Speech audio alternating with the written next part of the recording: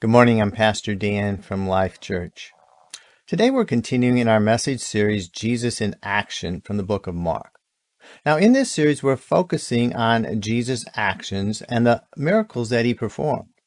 The things that Jesus did in his ministry while here on earth are the very same things that he continues to do today through his Spirit and his people.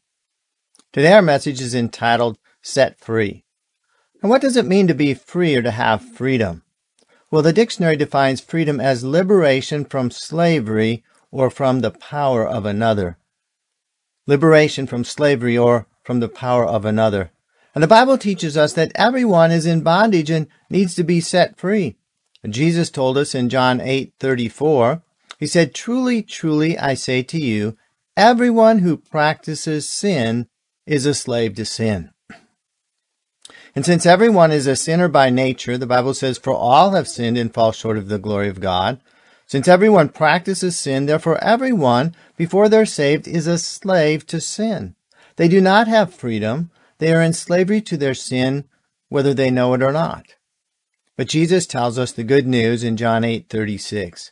He says, "If the Son sets you free, you will be free indeed." And so Jesus came to set people free in every dimension. Jesus came that we might live our lives in total freedom, that we would no longer be a slave to sin, but that we would be slaves to God. So fundamentally, every person is either a slave to sin or a slave to God. And of course, who is behind sin? Well, Jesus speaks to the unbelieving Jews in John 8:44. It says, "You are of your father, the devil, and your will is to do your father's desires." And so the devil or Satan is behind the sin that people are enslaved to. And so everyone, therefore, is serving either Satan or God. And true freedom, the freedom that God created you to live in, comes only in serving God. Now God created us in the image of God, that our lives might reflect His character in freedom. On the other hand, Satan seeks to destroy the image of God in people and reduce them to acting basically as animals or beasts in their sin. Sin leads a person in a downward spiral into increasing bondage to all kinds of sin. Sin repeated leads to sinful habits, to bondages and addictions. And these bondages descend into violence, destruction, and death. When a person experiences physical death without a relationship with Jesus Christ, they enter into eternal death, a permanent state of eternal torment with the devil and his demons in hell, from which there is no escape. But the good news is that Jesus came to give us hope and to break that downward spiral. Hebrews 2:14 says, "Since therefore the children share in flesh and blood, he himself, that is Jesus, likewise partook of the same things, that through death he might destroy the one who has the power of death, that is, the devil, and deliver all those who through fear of death were subject to lifelong slavery." And so Jesus died physically on the cross, as we're all going to do one day, unless Jesus returns. He died physically and paid the penalty for our sins so that he might destroy the devil and his power over people. And so Jesus broke the power of sin over people's lives. He rose from the dead, never to die again. And Jesus now, therefore, can deliver every person who believes in him from the fear of death into the hope of eternal life. And that is a life of freedom that God created us to live. And so what should be our response? Well, since Jesus has the power to set us free, we must seek him to live in that freedom. Today we're going to turn to Mark chapter 5 to learn 3 things that Jesus came to set us free from. First of all, he came so that we might be free from demons. The story begins in Mark chapter 5, verse 2. "And when Jesus had stepped out of the boat, immediately there met him out of the tombs a man with an unclean spirit. He lived among the tombs, and no one could bind him any more, not even with a chain." Now, last Sunday, we talked about Jesus calming a furious storm with a simple command in Mark chapter 4. And now in this 5th chapter of Mark, Jesus and his disciples survive the storm, get to the other side of the Sea of Galilee as Jesus had commanded. And the minute that they landed on the beach, they were confronted with a strange, unusual sight. They encountered a man with an unclean spirit or a demon. And that means that the man was under the control or enslaved by this demon, or it was demons, as we're going to see. And so we begin to see what the power of the demons had done to the man. He no longer lived with other people. He lived by himself. And not only did he live alone, he lived in the place of the dead, in the caves on the shoreline where dead bodies were entombed. And so the unclean spirit made him live in an unclean place. The demons also gave the man supernatural strength so he could not be controlled by any ropes or chains. He would break them all. We learn more about him in verse 5. Night and day among the tombs and on the mountains, he was always crying out and cutting himself with stones. And when he saw Jesus from afar, he ran and fell down before him. And so this man was in torment from the demons. He was crying out in pain and anguish throughout the day and night. He was hurting himself by cutting himself with these stones. Why? Well, because he loathed his present condition. And the demons wanted to destroy him and ultimately take his life. As we read the entire story, we see Jesus was commanding the demons to come out of the man when the demon spoke. He said his name was Legion. He said, "For we are many." Now, a legion in the Roman army consisted of 6,000 soldiers.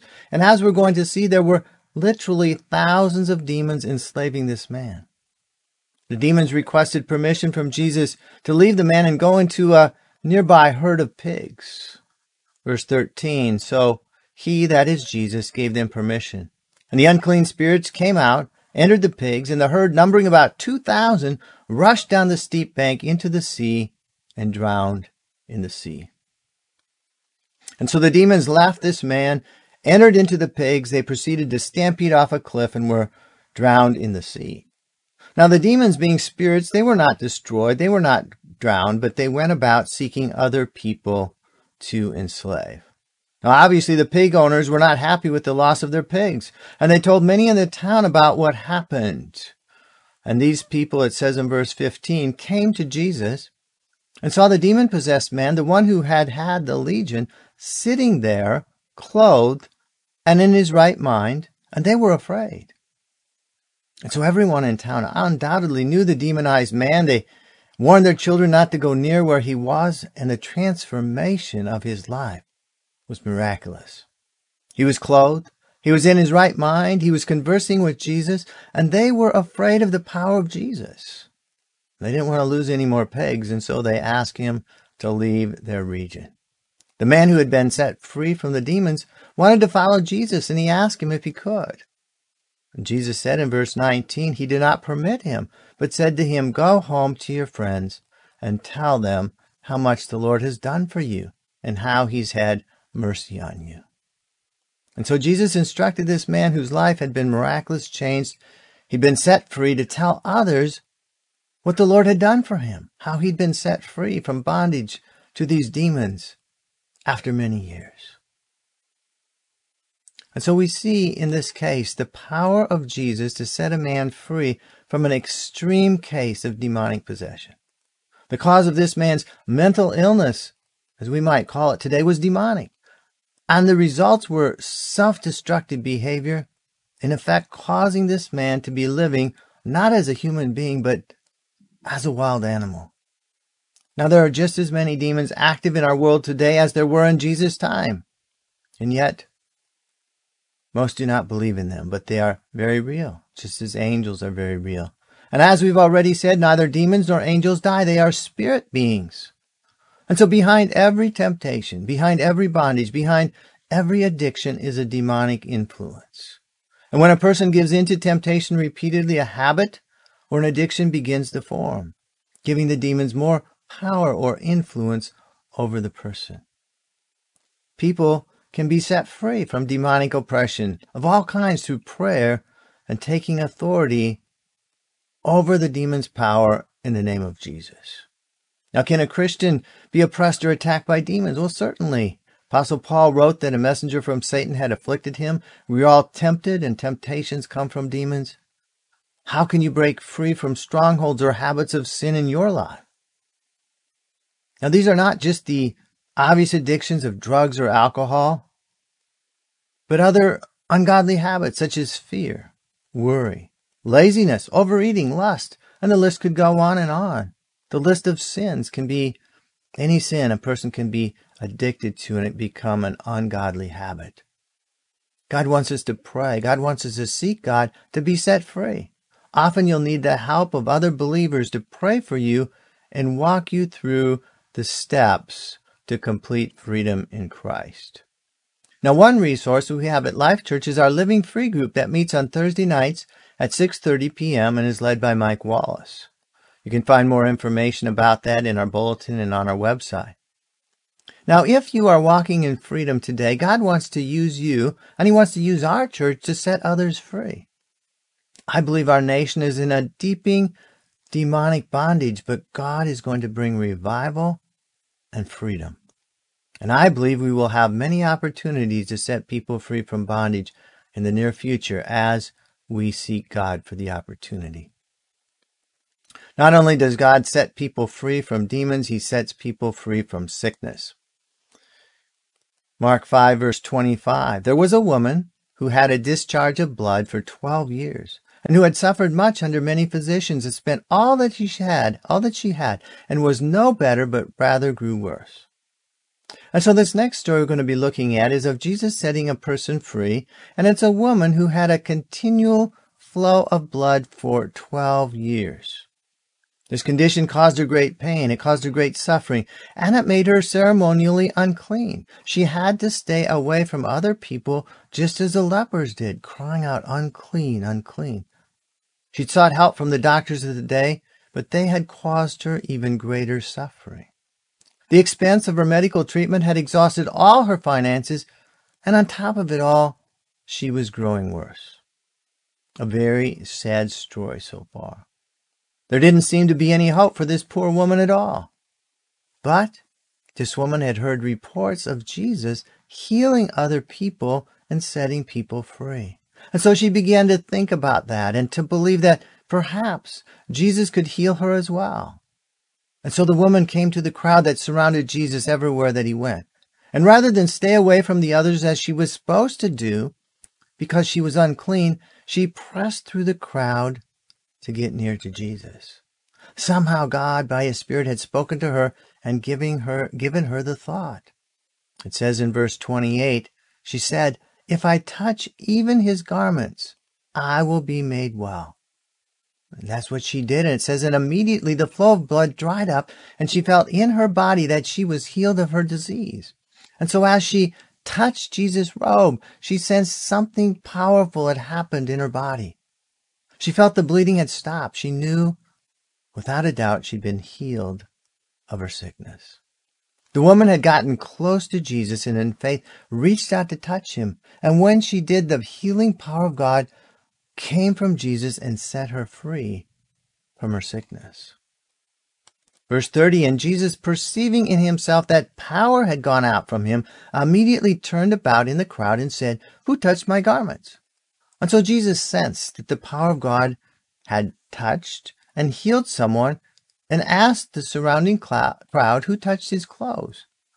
Now, the disciples didn't understand what He was asking. The crowd was pressing in on Jesus on all sides, and physically, many people were touching His garments. And so it's important to recognize that this woman was not just healed because she physically touched Jesus. She was healed because of the faith she had behind that physical touch. Now, I believe Jesus knew who had touched Him in faith, but He wanted her to come forward and acknowledge her healing. And that's what she did. She came forward out of the crowd, told Jesus the story, and those surrounding Him exactly what happened. Verse 34, and He said to her, "Daughter, your faith has made you well. Go in peace and be healed of your disease." And so Jesus confirmed to her that her faith in Him was the avenue that released the power of God into her life. Her faith set her free from this long-term sickness. Now, in the Greek language, Jesus said, "Your faith has not made you well, but has saved you." The word is sozo. The woman was saved by putting her trust in Jesus and healed at the same time. She'd been set free from sickness. Now, what can we learn from this story about how to be set free from sickness? Let's think back over this story for a minute. This woman had been sick for 12 years. She was out of money. She was getting worse. But she didn't give up hope. She'd heard that Jesus was able to heal people to set them free from sickness, and she believed that if she could get near to Jesus, if she could reach out and touch him, she would be healed. And she was. And so if you're suffering from a sickness, follow the example of this woman. Her story is in the Bible to give you hope. If Jesus could heal her, Jesus can heal you as well. Believe that Jesus is the same yesterday, today, and forever. Have faith. Reach out and touch him through prayer. Prayer on your own, prayer with others, prayer and anointing with oil from the church leaders. Confess any known sin in your life. Sin will keep you from getting close to Jesus. Now, the crowd surrounding Jesus represents many things in life that could keep you from getting close to Jesus. Keep pushing through the crowd, pushing through any doubt, pushing through any fear until you're so close to him that you feel you could reach out and touch him. Many times you may need to pray and be prayed for over a season of time. Now, do you think that this woman in this story prayed for healing during those 12 long years of suffering? Well, I do. Certainly she did. And as she persisted, finally God opened for her an opportunity to touch Jesus and experienced the power of healing. After every service at Life Church, on Sunday mornings, I and my wife Carol and the announcer are available for prayer, as are many others in the church. You just need to ask us. Maybe we're talking or praying with someone else. Just wait. We won't leave until everyone who desires prayer or counsel has been blessed. Not only should we believe that God is able and that God desires to set us free from sickness, he also wants to use us to bring healing to others. The same power that went out from Jesus to heal the woman is in every believer through the Holy Spirit to bring healing to others. Ask God for opportunities to be able to pray for others for healing and believe that he will set them free from sickness. Do you have any friends who are battling some serious sickness? Invite them to church. We'll pray for them after the service and believe God to heal. God also desires for you to be set free from fear of death. Let's look at verse 22. Mark chapter 5. Then came one of the rulers of the synagogue, Jairus by name, and seeing him, that is Jesus, he fell at his feet and implored him earnestly, saying, My little daughter is at the point of death. Come and lay your hands on her so that she may be made well and live. I'd encourage you to read the entire 5th chapter of Mark this week to better understand these remarkable 3 stories of Jesus setting people free. Now, this next story we're going to be talking about is intertwined with the story of the woman being healed. Now, in this story, a synagogue ruler, Jairus, came to Jesus asking him to come and heal his young daughter. She was so sick that death seemed imminent. Jairus asked Jesus to come to the house and lay his hands on her to bring healing. Undoubtedly, Jesus often laid hands on people as he brought God's healing power. And just at this point in the story, the whole incident with the woman with the issue of blood took place. Jesus appears to be distracted by this woman who needs healing, and after she receives her healing, Jesus continues to talk to her further. Now you can imagine what is going through Jairus' mind. Time is of the essence. My daughter is lying dying, and yet Jesus, you're wasting time with a much less urgent case of sickness with this woman. And finally, Jairus' worst fears were realized. It said, while he was still speaking, there came from the ruler's house some who said, Your daughter is dead. Why trouble the teacher any further? But overhearing what they said, Jesus said to the ruler of the synagogue, Do not fear, only believe. And so word came that Jairus' daughter had died. The messengers indicated that Jairus should just come home to mourn. Nothing more could be done. But Jesus spoke to this synagogue ruler and said, Do not fear, only believe. Now we saw a similar instruction from Jesus last Sunday as he spoke to the disciples concerning their fear over the storm. And so this was a very important lesson for Jairus and again for us today. Fear and faith don't mix. And so Jesus commanded the ruler to do two things. First of all, Jesus told him to stop being afraid. Now, Jesus never commands someone to do something they can't do with his help. You can stop being afraid of anything if you obey Jesus. Secondly, Jesus commands him to just believe. Again, you can choose to believe and have faith in the power of Jesus. So many people think they can't stop being worried or fearful. Yes, you can. Just obey Jesus. Don't be afraid. Many people think they can't believe or they have no faith. Yes, you can. Make a decision to obey Jesus and believe.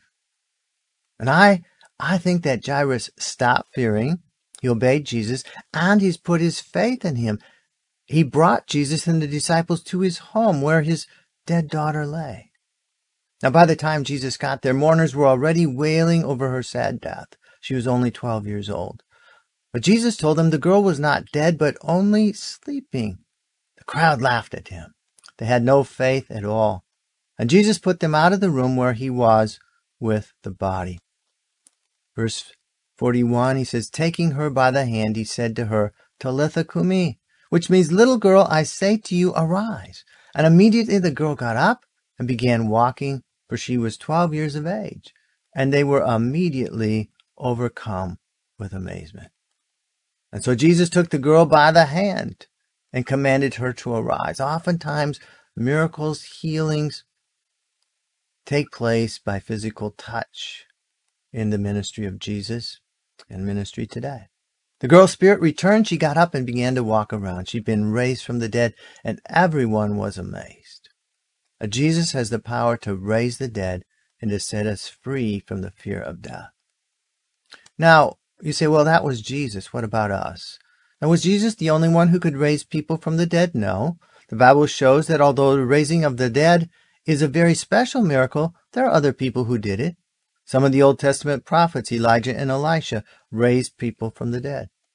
Jesus commanded his disciples to heal the sick, cast out demons, and raise the dead.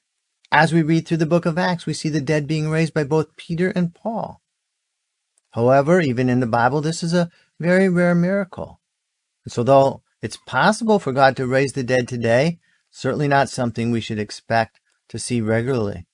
5 years ago, for those in St. Louis, we had the story of John Smith in St. Charles, who had drowned, been without breathing or a heartbeat for 45 minutes, came back to life as his mother prayed for him.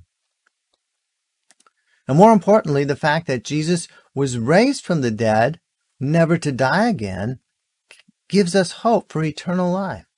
Now, those who are raised from the dead physically, like this girl, are all going to die again.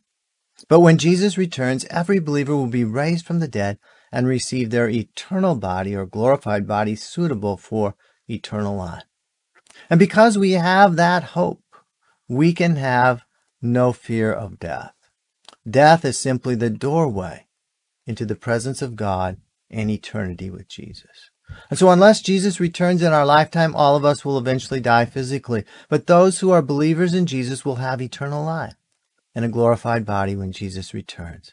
And therefore, we can go through life with no fear of anything other than the fear of the Lord. He will guide us through this life and into his presence in eternity. Jesus sets us free from the fear of death. Now our nation is suffering from the very things that Jesus came to set us free from. Our nation is in increased bondage to demonic forces that are leading people to destruction, further and further from the image of God. But Jesus can set people free. America needs to be set free from sickness of all kinds, especially the modern-day plague of COVID. Jesus still heals those who put their trust in him. And finally, the United States needs to be set free from the fear of death and all anxiety. Jesus can bring hope and eternal life as believers pray and seek God for revival. The outcome of the election this week will tell us if America is turning towards God's freedom or descending further into bondage. Pray hard the next few days and vote according to biblical values. We have a download on our website, a voter guide that will help you discern the important issues at stake in the election. Continue to pray and believe after the election, as our nation will go through a time of great shaking. Don't be afraid. Just believe. God is on the throne, and his kingdom will prevail. Now, this morning, I want to give you an opportunity to repent, to become a believer, a follower of Jesus.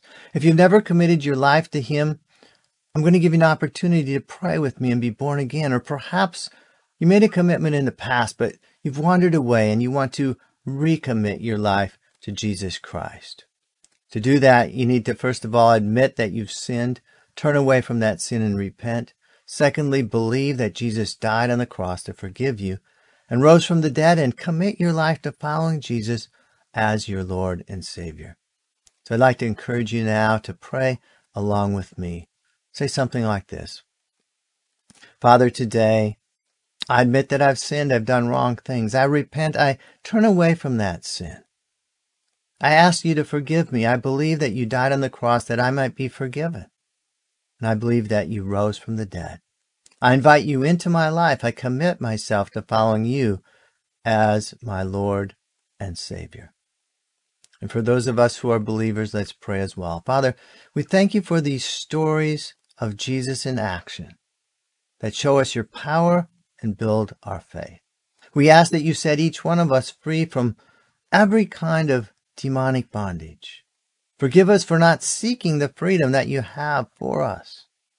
Set each person who's listening free from sickness. We believe that you still have the power to heal every sickness. Deliver us from all worry and fear, including the fear of death. We thank you for eternal life. We have nothing to fear in this life except you. We pray for our nation and the election coming up this week. God, we pray that you'd move by your Spirit and give us 4 more years of grace. Grace to establish biblical values and policies at the highest levels of our government. We ask for your protection from the chaos that's going to accompany the election. And in the shaking that is coming, that you're allowing, we ask for you to open people's hearts to the gospel. Bring a great revival to our nation and to St. Louis, we pray. May our church, Life Church, be an important part of this end-time revival here in St. Louis. In Jesus' name we pray. Amen. If you made a commitment to Jesus Christ or would like more information, I'd encourage you to connect with us via the link below this video. We'll pray for you, offer you some helpful materials. You can find out more information on our website, lifechurchstlouis.org. Our Sunday morning services are now open at 10 a.m. at 15036 Clayton Road in Chesterfield. You're invited to attend if you live in the St. Louis area. Online donations to help us reach more people for Jesus are available at lcstl.org/give. And next Sunday, we're going to continue our message series, Jesus in Action, from the book of Mark, with the message, Opening Blind Eyes. I invite you to join us then. God bless and have a great week.